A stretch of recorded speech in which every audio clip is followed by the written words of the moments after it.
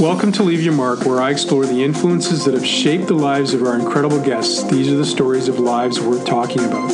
Follow me on Twitter at Built by Scott and Instagram at King O'Pain, or link up with me on my Facebook fan page at Scott G. Livingston. My goal is to create a community of people who take every opportunity to live high-performing lives. Before I get started on today's podcast, I want to take a moment to connect you with my sponsor, ReconditioningHQ.com. Reconditioning is a method and language of integrated practice. It brings the worlds of therapy and conditioning together and helps them become more powerful and more practical. If you live in one or both of these worlds, or you use the services of a therapist or conditioning coach, you know that sometimes they don't see eye to eye. They aren't on the same page. Reconditioning provides a time-tested process for aligning these two worlds and creating impactful solutions to performance problems. Follow them at Reconditioning HQ on Twitter, Instagram, and Facebook, or become a member of their Facebook group, Reconditioning HQ Revolution, and join the Reconditioning Revolution. I want to take a minute to connect you to our newest sponsor, Zenkai Sports, who are here with a question for you. Why do we sweat? Our body is perfectly designed to cool us down, but most apparel companies use moisture-wicking fabrics that remove our sweat, which makes us overheat faster and actually hurts our performance. Zenkai uses cutting-edge technology that repels sweat and other liquids. Zenkai apparel lets the sweat stay on your skin, keeping you cool for longer and repelling odor-causing bacteria. This means Zenkai apparel can be worn 10, 15, 20 times with no washing required.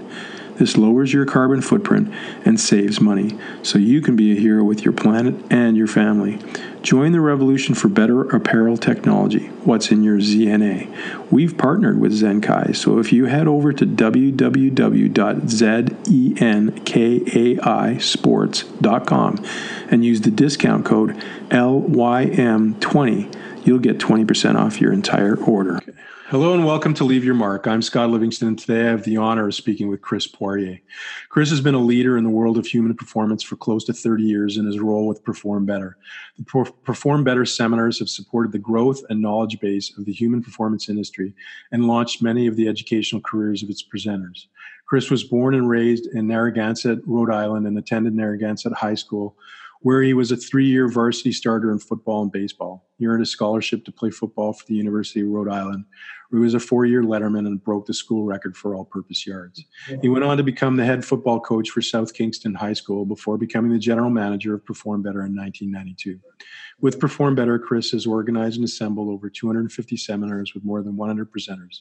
If you've attended a Perform Better seminar, then you've been touched by this man's leadership and commitment to the industry.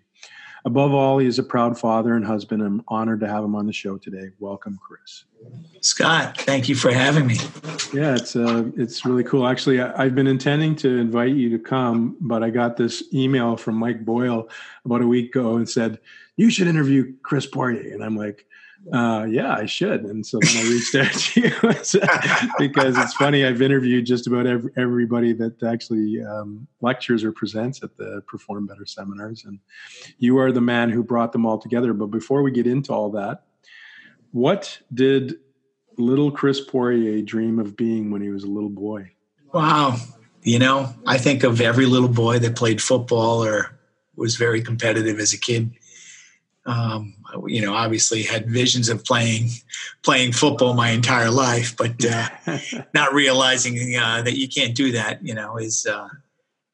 things change along the way. So I never really had one desire of something that I wanted to do. I never really said, hey, this is what I want to be. I want to be this person. I mean, I changed my major in college, I think 5 times. I talk about an indecisive young student athlete, but so were you a running back as a football player? I was a running back, yeah. Okay. And what was your favorite team growing up?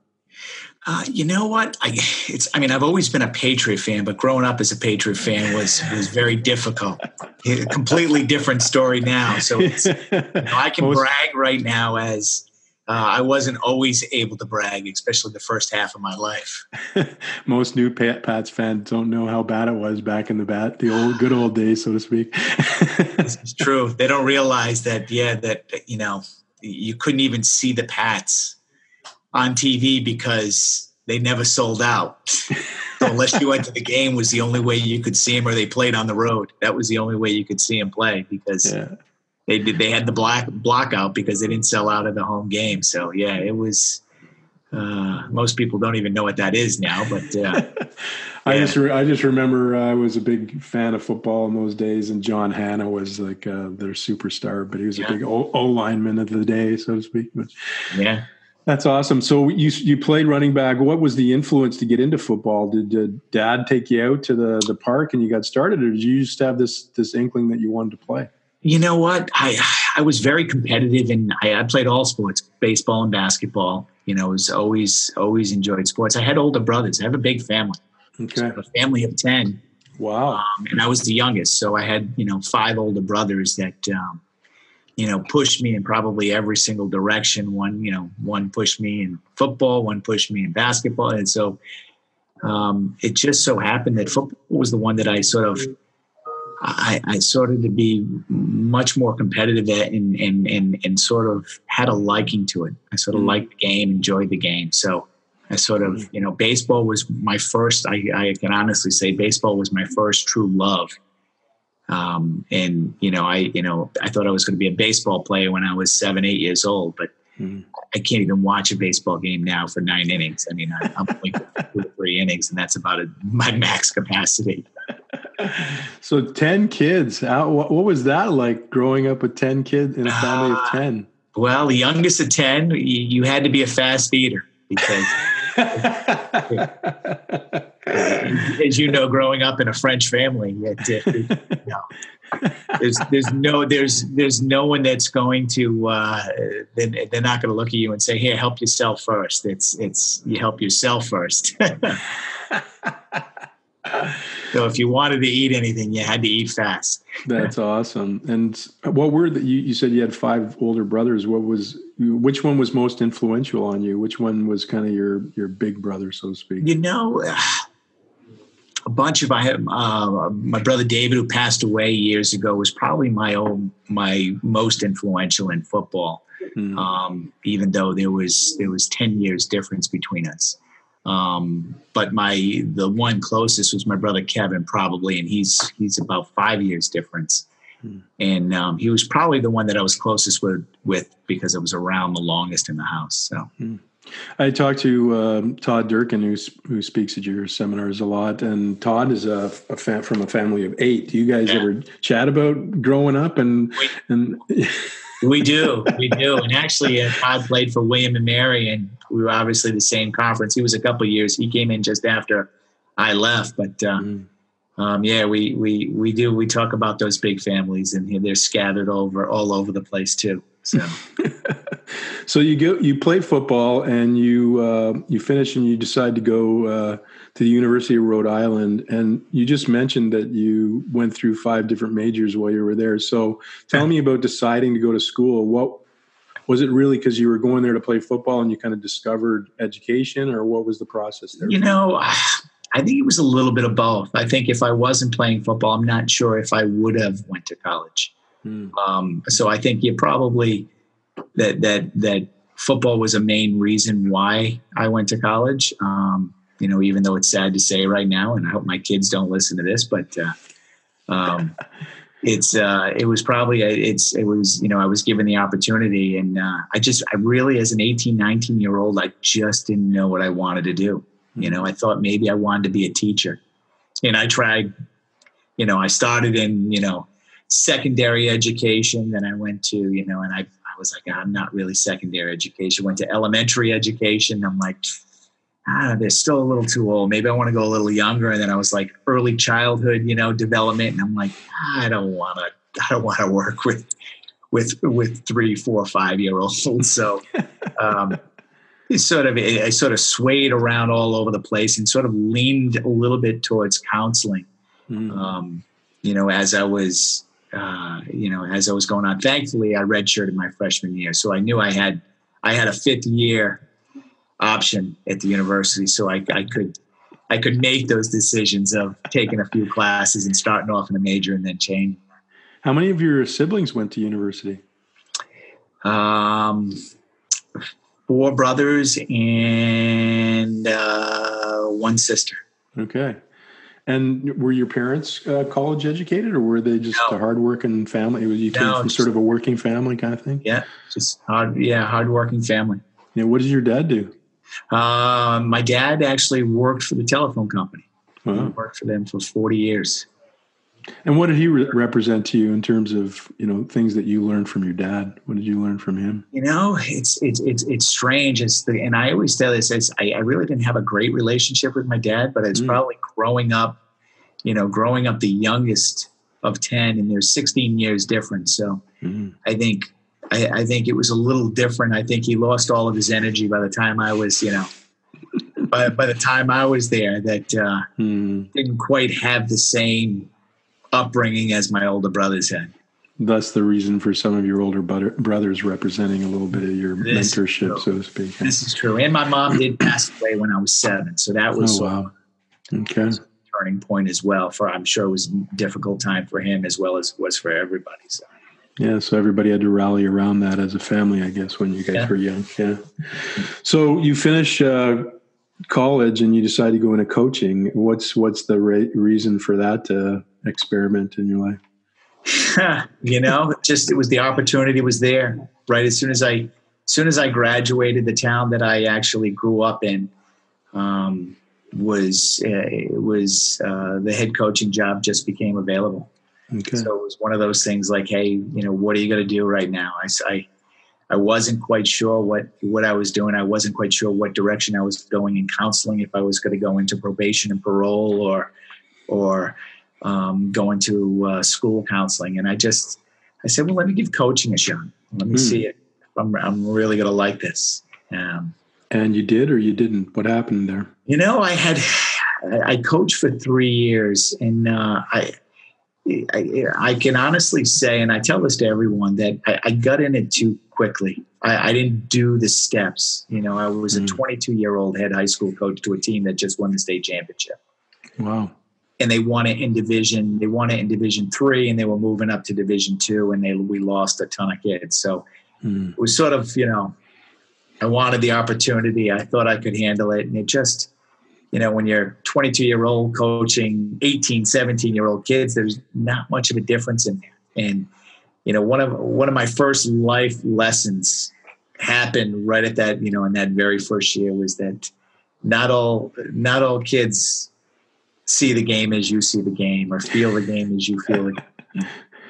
Some are just being forced out there by the parents. Some are just there because of their friends are on the team. And, so it was never something that, I sort of went through playing my career with blinders on and felt that everybody was there because they loved the sport and wanted to be out there. And sort of that was the first taste of it, that everyone is a little bit different. Not everyone thinks of it the same that I did. So. That's interesting. So what makes you transition or decide that you don't want to do this and do something else? It was, we had some different teams. I got the opportunity. I didn't say this to you in my bio, but I got the opportunity to go overseas and play football over in Vienna. Cool. Austria. And I went over in, it was actually in January, which was off season for us here. We didn't start back up until July, August. And so I went over in January. We played the spring, and I came back actually like right after the 4th of July. So when I came back, the thing was, when I went over to play and I came back, it was sort of like I realized that I was a player coach over there. So it was, I was coaching and playing. And at that time I felt like, I needed to move on. I needed to, I knew coaching was not going to be a career. And if it was going to be a career, then if I was going to do it, I'd have to go back as, college intern and do it the right way, go through, and I just felt that, this is just not what I want to do. I didn't, I love the game. I just didn't love coaching the game. So there's a lot of interesting parallels between you and Todd, actually, with the big family, and then you both went to Europe to play football. That's kind of interesting. Yeah. So tell me about how you become involved with Perform Better. What is Perform Better when you start with it, and how do you get in? And I'm sure there was like 3 people in the room at the time or whatever. Yeah, exactly. How does that all go down? I'm sure people would love to hear that story. Well, how everything starts is actually, obviously my family member. I knew the owner of MF Athletic Company, which is the track and field division. It's been around for years. And I knew the family who owned MF Athletic. My sister cut the hair of the mom who owned MF Athletic. And Bill Falk, who was the founder of it, he was a track and field coach at the university where I played at URI. So I knew Bill, I knew of him, I knew of the company. It was just perfect timing. They wanted to come off and start off with this catalog that would basically start to go off towards other athletes, preferably football players, and to basically get football players or coaches to train their athletes sort of in the way that track trains their athletes, in the sense that, power, speed, agility, strength, all key components are valuable in all the different events in track and field. So he wanted to sort of get this off the ground and going after football coaches. So, and it was, I think Grace knew from my sister talking to her that I was basically getting tired after I came back from Europe, and this was going to be my last year of coaching. That I was going to be, looking to do something else. And it just so happened that they were looking for someone to go out after football. So it was like a perfect scenario. And so, I came in with one person in the company. We were just getting ready to start up the first catalog. Thankfully, we had track and field, which was already in I believe its 16th year at the time, and thriving. That was being able to hold Perform Better together and allow us to do what we had to do to get that off the ground. And that's what first starting off, there was, it's tough starting off in a business where there's no business to start off. So I was doing track sales.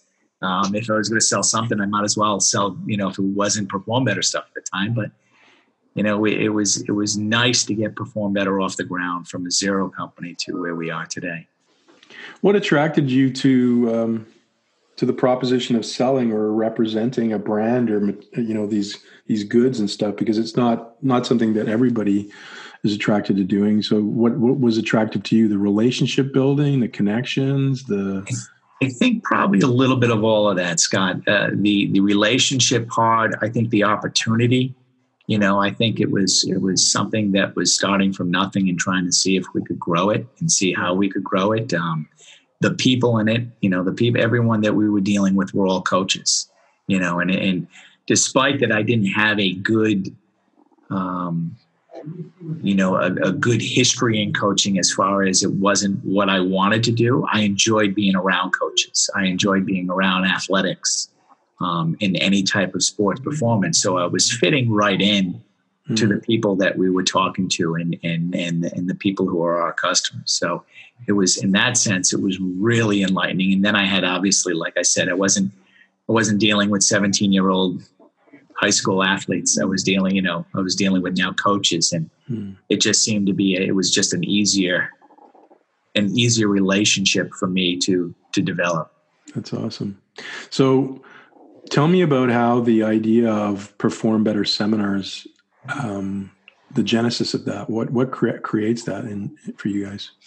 Well, we had, at first we've always been, since day one, of having a speaker at a seminar. Vern Gambetta was our first consultant, and Vern was our consultant that we had speak, and we had him go out to the NSCA. We would bring him in to speak, and there would be about 10 to 15 different seminars a year that we would bring Vern into to speak. And And so you guys would act as a sponsor for them to, like at the NSCA conference, to deliver a presentation. Correct. Gotcha. Correct. Okay, cool. Right. So we would bring them in, and again, everything that they spoke about was always about education. It wasn't about perform. They weren't speaking about Perform Better. They were just speaking about education. And sort of obviously it was up to me to relate our products with what the education was. It wasn't about the presenter relating his education to our products. So It was that I always found that to be interesting to get the products, to develop the products that would suit the education that was needed. And as we were doing it for about 5 or 6 years, it was, that was 92. So about 97, 90 and 98, we came out with our first seminar. And we did it because I felt like, hey, we're sponsoring a speaker in at all these places. Why not just start doing our own and bringing them in for a variety of reasons. One, I'd be with them all day. They wouldn't be going to an NSCA clinic where there'd be 100 different vendors there. It would just be one. We could tailor what the education was. I could try to create the best education because it wasn't like we had a board or anything else that we had to or state directors that we had to make happy to come in and speak. Is we were just looking for what the best education was at the time, and we bring them in and again be around the customer all day, and to sort of try to give them a great experience in education, and obviously be there to develop the relationship afterwards. I don't know if this was something you did intentionally or that it just was kind of organic in the way that it was crafted, but how did you make, like you talked about Vern being sort of the first guy you brought in. How did you decide the first time you were going to do a seminar who you were going to bring in, and what were sort of the important attributes of those people that Sure. Well, the very first seminar we did, along that way in my first 5 years, a seminar that we sponsored, that we went up to, was one at Boston University. It was a NSCA state clinic that was up at Boston University, and one of the presenters there, and this was about 94, was Mike Boyle. And when I went and I listened to Mike, it was sort of, Mike was like that. It's, you ever hear someone and all of a sudden just like everything goes off inside. Like you just realize that, wow, who is this guy? What's he about? Like he makes so much sense.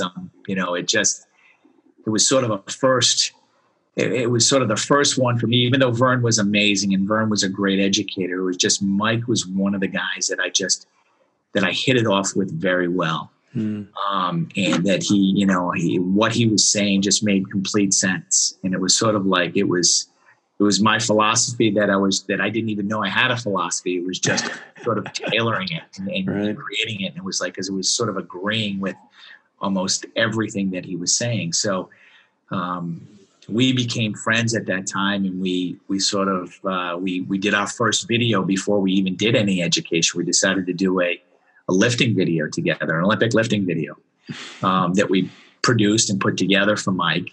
And then as Mike and I got closer and closer, we talked about putting a seminar together. Now, Vern was still consulting of ours. So we said, we'll bring Vern in.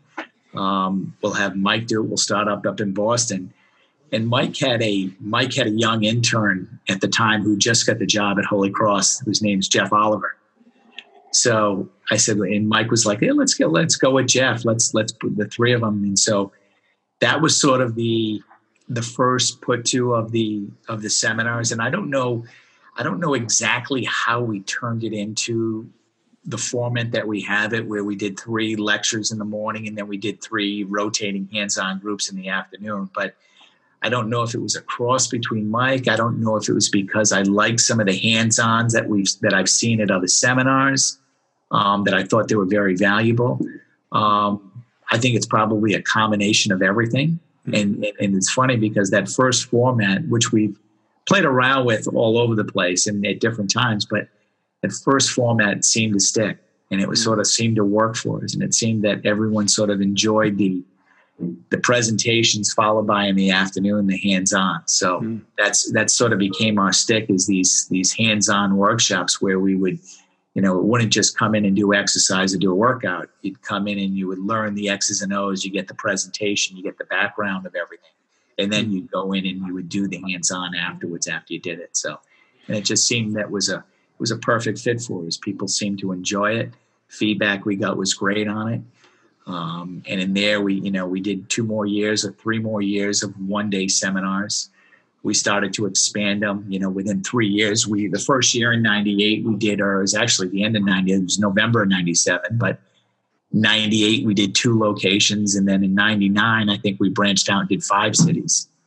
So we just kept growing them and said, hey, okay, we're in Boston. Hey, let's try New Jersey and let's try West Coast. We just kept trying some of these, locations where we were slowly penetrating in with sales and sort of starting to still develop as a company. What was the biggest early challenge for you guys to make it work?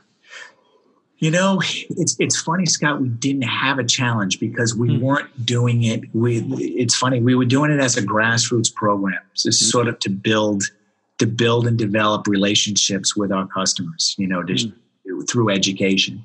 It wasn't about, is it going to pay for itself? We weren't concerned with losing money. We weren't concerned because it was, hey, we're going to spend money and doing this show over here. Why not do our own? This is, if I'm going to spend 10 grand at the show, I can spend 10 grand alone.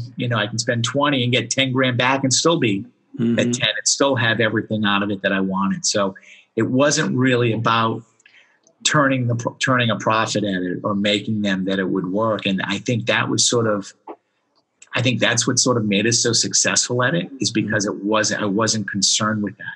And it's sort of, that just happened, but it just didn't, it was just one of the things that was all just extra gravy. It wasn't anything that we were looking to, hey, we're trying to turn a profit at seminars. We never had that vision, nor do we still have it. That's interesting. Okay, a short break here to tell you about our sponsor, reconditioninghq.com. Reconditioning is for treatment skills and protocols and training methods and exercises, like an operating system on a smartphone is for applications. Fundamentally, reconditioning brings the worlds of therapy and performance preparation together in one systematic process that makes treatment and training systems more efficient and effective. Level 1 takes you through the fundamental assessment process and gives you a tactical approach to eliminate any issue that stands in the way of your client's progress towards quality movement and a healthy and high-performing state.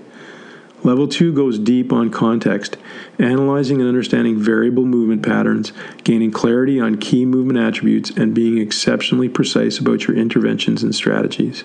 It then links to the overall preparation program and becomes deeply considerate of the context of that program and the environments of preparation.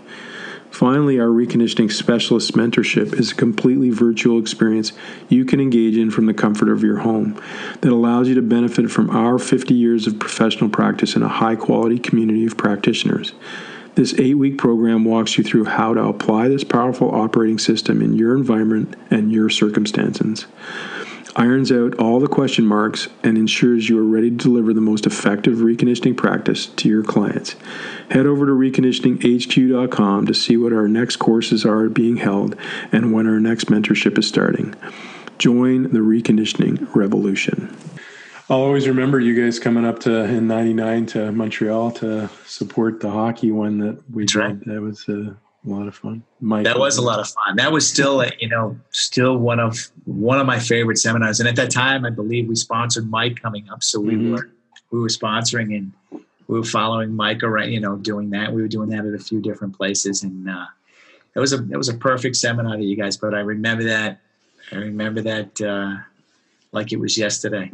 Yeah, I still remember Mike and his wife pushing their little carriage up the McGill Hill with because they just had babies then, their little ones. We were talking the other day, and they're all grown up now. Tell me about Mike. You talked about him a little bit earlier, but obviously he's been a juggernaut in the beginnings of your seminar series. What has he meant to you as a friend and as a person that you guys have worked together on this sort of from the beginnings?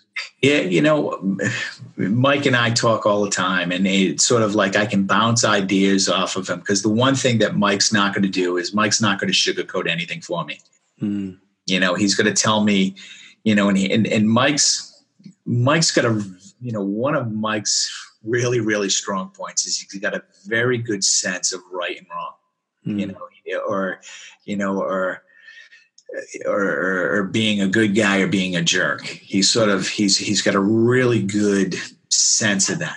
And I always bounce a lot of ideas off of him with that, of things, what direction to go, what to do. And again, it's, whenever we come out with a product or we see something, always ask him first, because it's, I know Mike is, he's going to tell me exactly, he's not going to tell me, hey, oh, it's a great product, love it. He's going to tell me exactly what he thinks of it.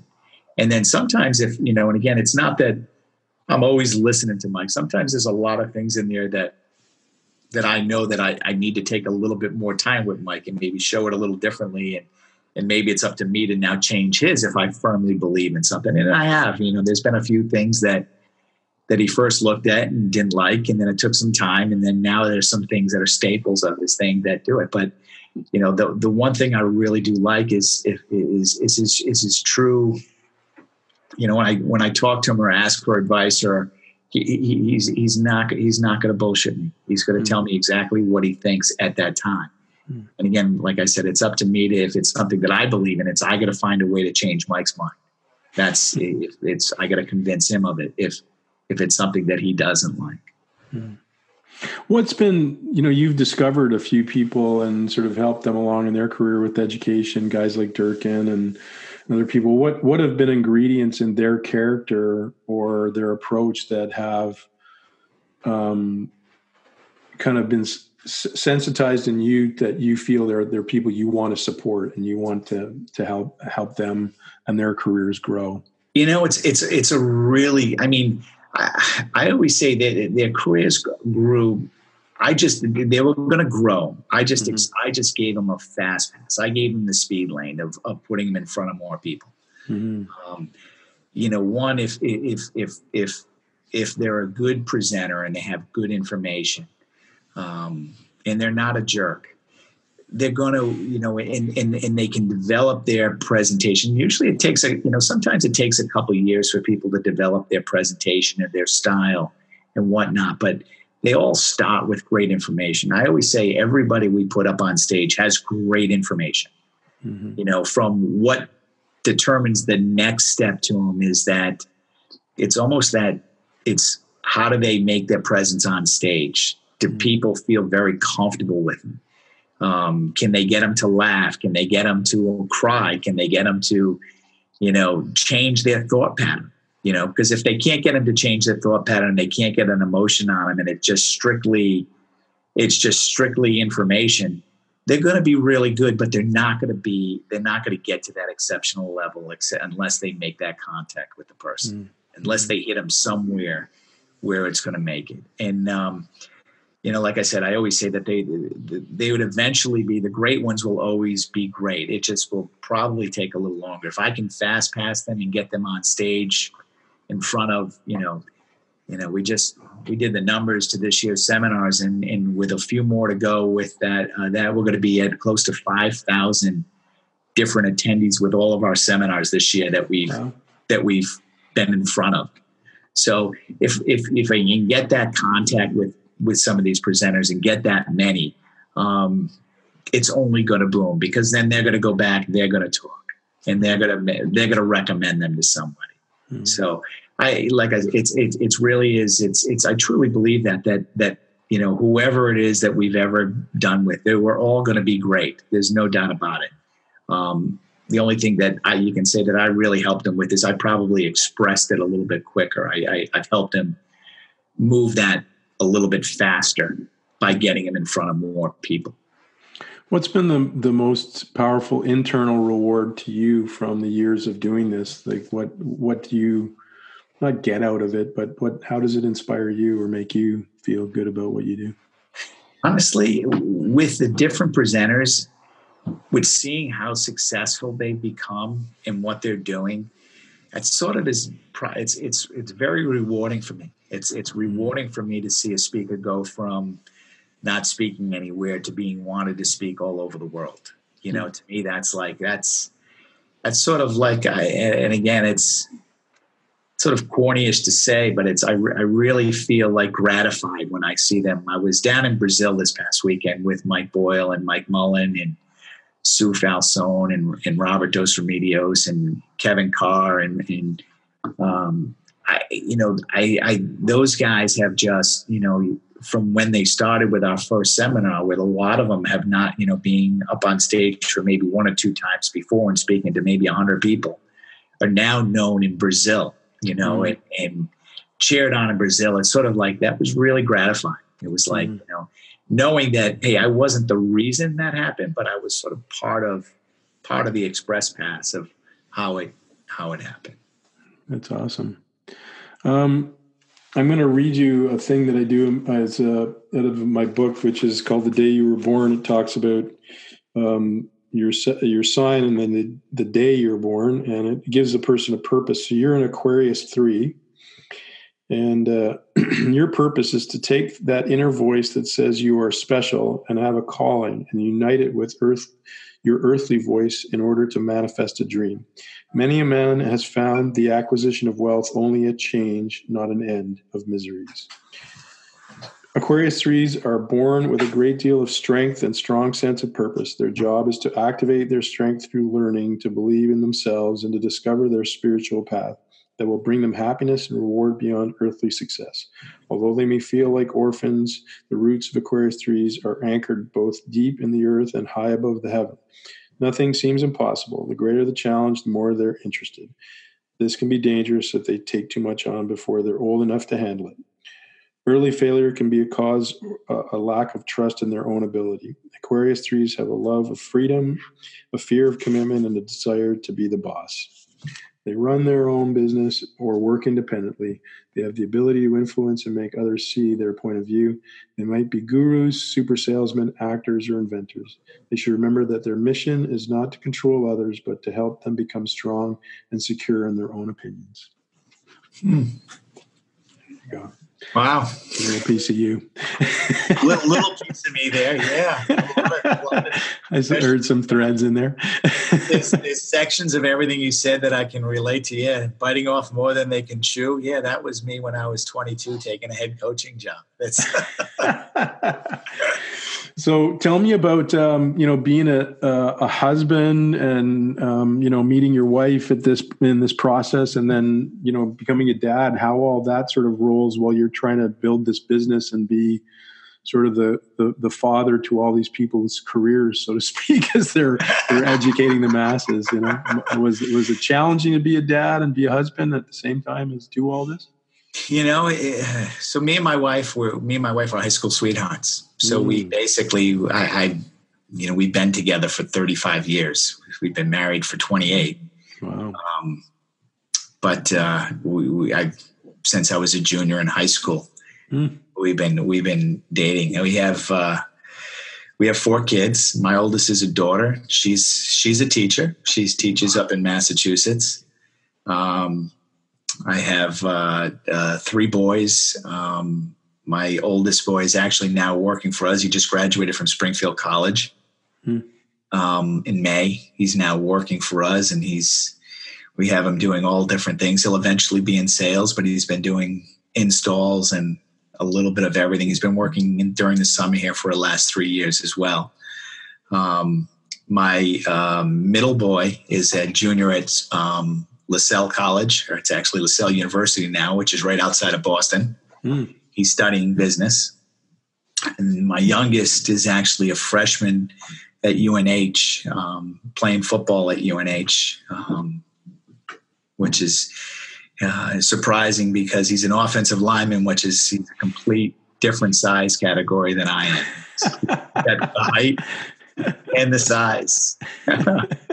He's 6'3", where I'm probably on my toes at 5'10". Where'd you get that from? I don't know. Blood test was always recommended to me to see, but he's having a good career, and he had a great high school career. So I sort of like put a hold on the blood test and still tried to like say, hey, that was for me. But that's awesome. What's your greatest joy in your children? What brings you your greatest joy? It's funny. I talked about this with Mike Boyle last week, and one of the things is whenever I'm around, they were all athletes, so seeing them play, I don't think I never did. I never missed a game that I was around for that they played, no matter what level, whether it was rec, whether it was 5-year-old soccer. I just never, I never ever missed them playing in any type of sporting event or any activity that they did. So probably biggest joy would probably be seeing them participate in sports and, or athletics. But most importantly, probably is seeing them. They're all really good kids. So, I'm very fortunate in that sense that they're good kids. And that's probably the most, obviously it's not probably, it is the most important thing that they're, they're just, I have always this rule of no D-bags, and don't be one, I don't know if it gets said on the podcast, but you didn't say the whole term, so we're okay. Exactly. I don't get the explicit on the end of my podcast. Just don't be a jerk. Nobody likes a jerk. So, and that's sort of my try to, I don't want to hang around with jerks. I don't want to be around them. I just, put yourself around good people and hopefully that they do that themselves too. And I think they have for the most part. That's awesome. Tell me about what you've seen, how you've seen the industry of human performance change over the last 30 years. I mean, what you've been in it and watched it, just like the equipment, the materials, all these different seminars, the subject matter, et cetera. What's been most impressive about that for you, and what maybe hasn't changed or has kind of stayed the same that you kind of are curious about? Well, back in the early 90s, it was, obviously the big boom of the functional training sort of stuck in, but it's, I can, Vern Gambetta was, one of his biggest compliments I can give him is he was sort of the forefront of that, movement.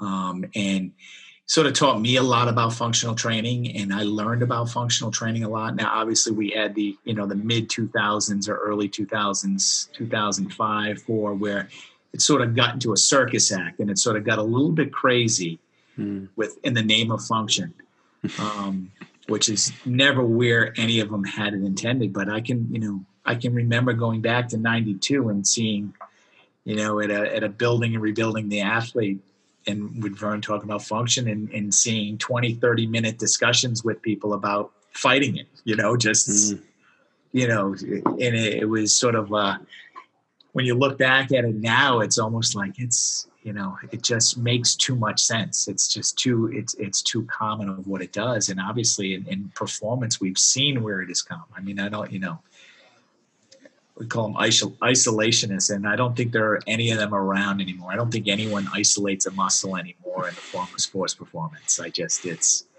If they are, they got to have an incredible athlete that's just, way beyond because he's just exceptional. But you just, wherever you see all these programs, you see, people training and you see what they're doing, you come to think like, hey, we were doing that long before everybody else did. And it's, I always tell people there's a few things that I wish we'd had, either copyrighted, because we've been in front of a lot of really good people. The mini bands, which are very, very common today, Scott. The mini bands came, that mini band warm up came from Vern Gambetta. That was, and now it's all over the world. Like in Brazil, they're calling it the Brazilian butt lift. And, they just, it's just so many names, but it is the most popular piece of equipment in the fitness or performance world. I mean, you can't find a place that really doesn't use mini bands. Yeah. The foam roller. I can remember how the foam roller started. They started with They were Feldenkrais. They were about balance and alignment. They were about standing on and kneeling on it. It was that whole Feldenkrais thing. And that's how we got into it.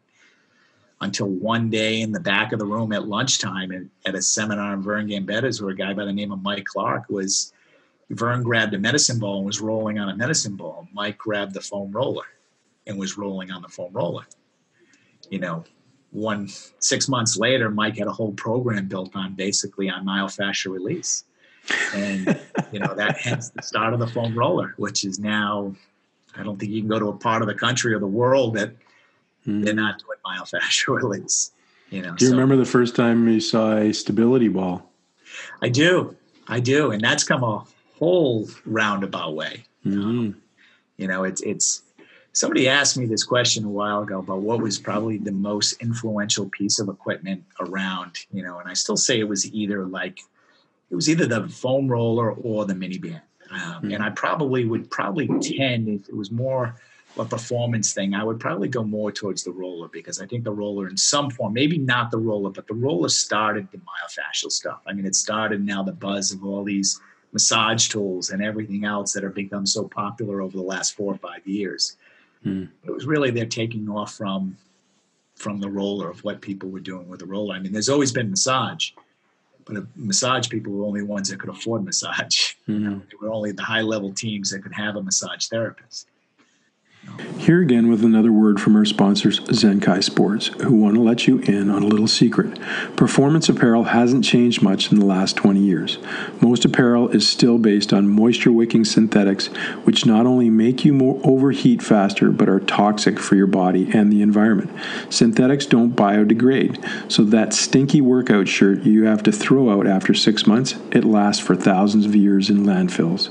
Zenkai is the only cotton-based training apparel on the market, keeping your body safe from those scary petroleum-based synthetics found in most workout gear, and giving you that extra edge when it counts. Be a part of the solution and join the revolution for better apparel technology at www.zenkaisports.com. What's in your ZNA? For 20% off your entire order, please use the discount code LYM20. Tell me about the relationships with all these great people. Like, what has been the most rewarding part of getting to know these great human beings who are leaders in their craft? How has it affected you or contributed to you as a person?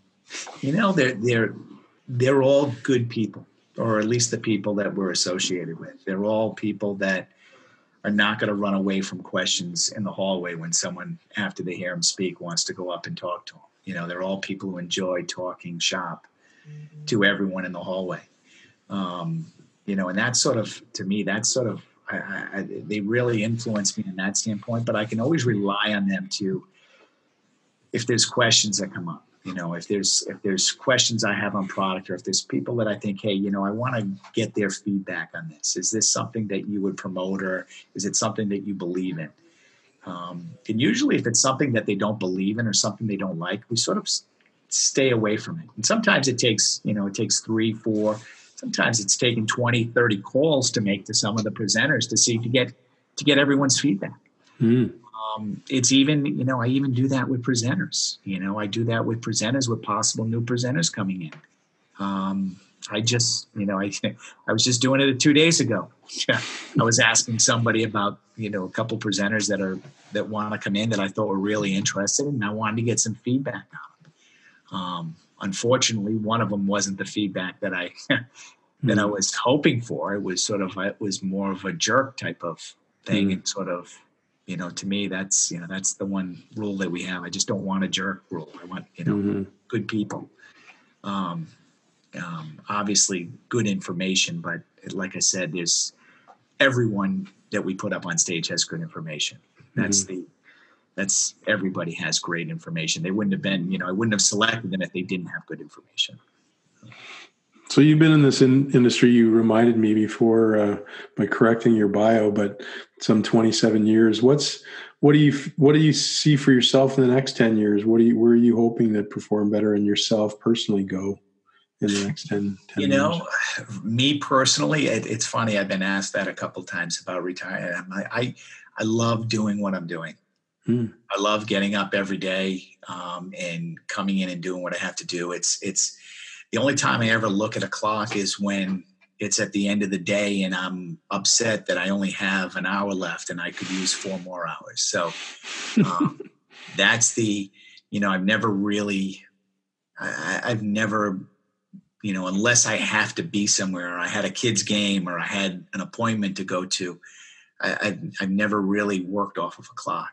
I'm here till I need to get done when I get done. And sometimes it's 8 o'clock. Sometimes it's 6 o'clock at night. Sometimes it's the weekend. Sometimes, I've never really, I don't put a timestamp on it. And for me, that's what makes it so much enjoyable. I love doing what I'm doing. What do you love about what you do? I love the people I deal with. I love the association to good coaches, to good trainers, to good, rehab specialists. I love learning from them. Every day I always tell people every day is a learning experience. I learn something new every single day. Awesome. What would be your piece of advice to a young up and coming performance professional now? Because, I've had this question to me many times, and I'm curious with you sort of looking at the industry itself and not necessarily being a performance practitioner, but seeing people doing their job. There's so much information out there now. Yeah. Accessibility to information is huge. And so at this point in the development curve, what's your biggest piece of advice to young people who want to work in the human performance industry and be successful? It's Mike Boyle says this all the time when he talks about his cheating principles and cheat off of other coaches and take the good. And I really have to agree with that. I think that's really, really good advice. Follow some great coaches who have had some great success. And not just great athletes, great success along the way. I mean, it's just because someone has a great athlete doesn't make them a great coach. I mean, it could have been a great athlete before they started coaching them. But follow the ones that have had continued success. Follow the ones that basically have low injury rates, that don't, that keep athletes healthy. Mm-hmm. Follow what they're doing. Learn from what they're doing. Educate themselves. There's nothing wrong with taking information from somebody or an exercise that someone's doing. I think nowadays too many people want to create their own system, or they want to create something new, and it's very difficult right now. You got to be really on the edge if you want to create something new. And the problem with being on that edge is you can teeter-totter one way or the other too easily. Mm. And unfortunately, most of the time with teetering, it comes in the form of injury. So my advice would be is to follow the great ones, see what they're doing, see what they all have in common, see what their philosophy is.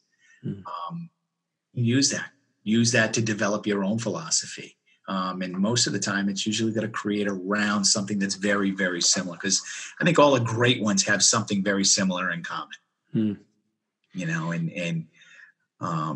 I've always can you identify that? Is there something that you identify in that? Yeah, what is that? I can. I think all the great ones have a connection with their athletes. I think they get their athletes to believe in them. I think that's really, and that's probably first and foremost, all the really, really good coaches who've had really good success can get their athletes to buy into their program, and they believe in them, and they fully believe in whatever they do. And that's key. That is really key. Last question. You run into Chris Poirier, who's kind of in this quagmire of coaching at this, maybe bit off more than he could chew. What would be your advice to him? Do it the right way. Do it. There is, that's why there are steps, and there's steps at the bottom. That's why every house is built with a foundation first. Big believer in that. You can't skip any steps.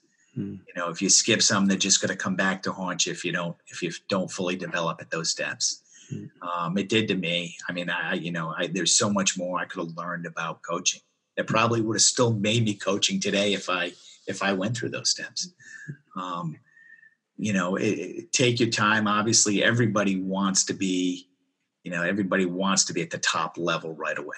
And sometimes it's not, just be careful wishing that, there's nothing wrong with going the whole progression route, and that's, I think obviously my career would have been a little bit different, if I did. I'm not unhappy that I didn't, because I love doing what I'm doing. And I'm sort of glad that I probably didn't go through those progressions. But I'm sure if I did, I probably would have loved coaching today. I would have gotten the full development of it and would have loved doing what I'm doing, loved doing that. And so I think that's a really key. Beautiful. Well, I think that's a wonderful way to end this great conversation. I totally appreciate you taking the time, and I appreciate you, Chris. You've been somebody who's really been great advocate for this industry and the people in the industry, and you continue to be a leader. So it was wonderful to have you on the show, and look forward to bouncing into you again many times over as our career paths cross as they have in the past. Looking forward to it, Scott. Thank you very much. I really appreciate you having me on. Thank you. Thanks for joining us today on Leave Your Mark. I hope we've left a mark on you today, and we wish only that you pay it forward by sharing this story, taking the time to rate and comment on this podcast. Please follow us at Twitter at Built by Scott and Instagram at King O'Pain, and become a member of this community at Scott G. Livingston on Facebook. Have a great day. Music by Cedric de Saint Rome.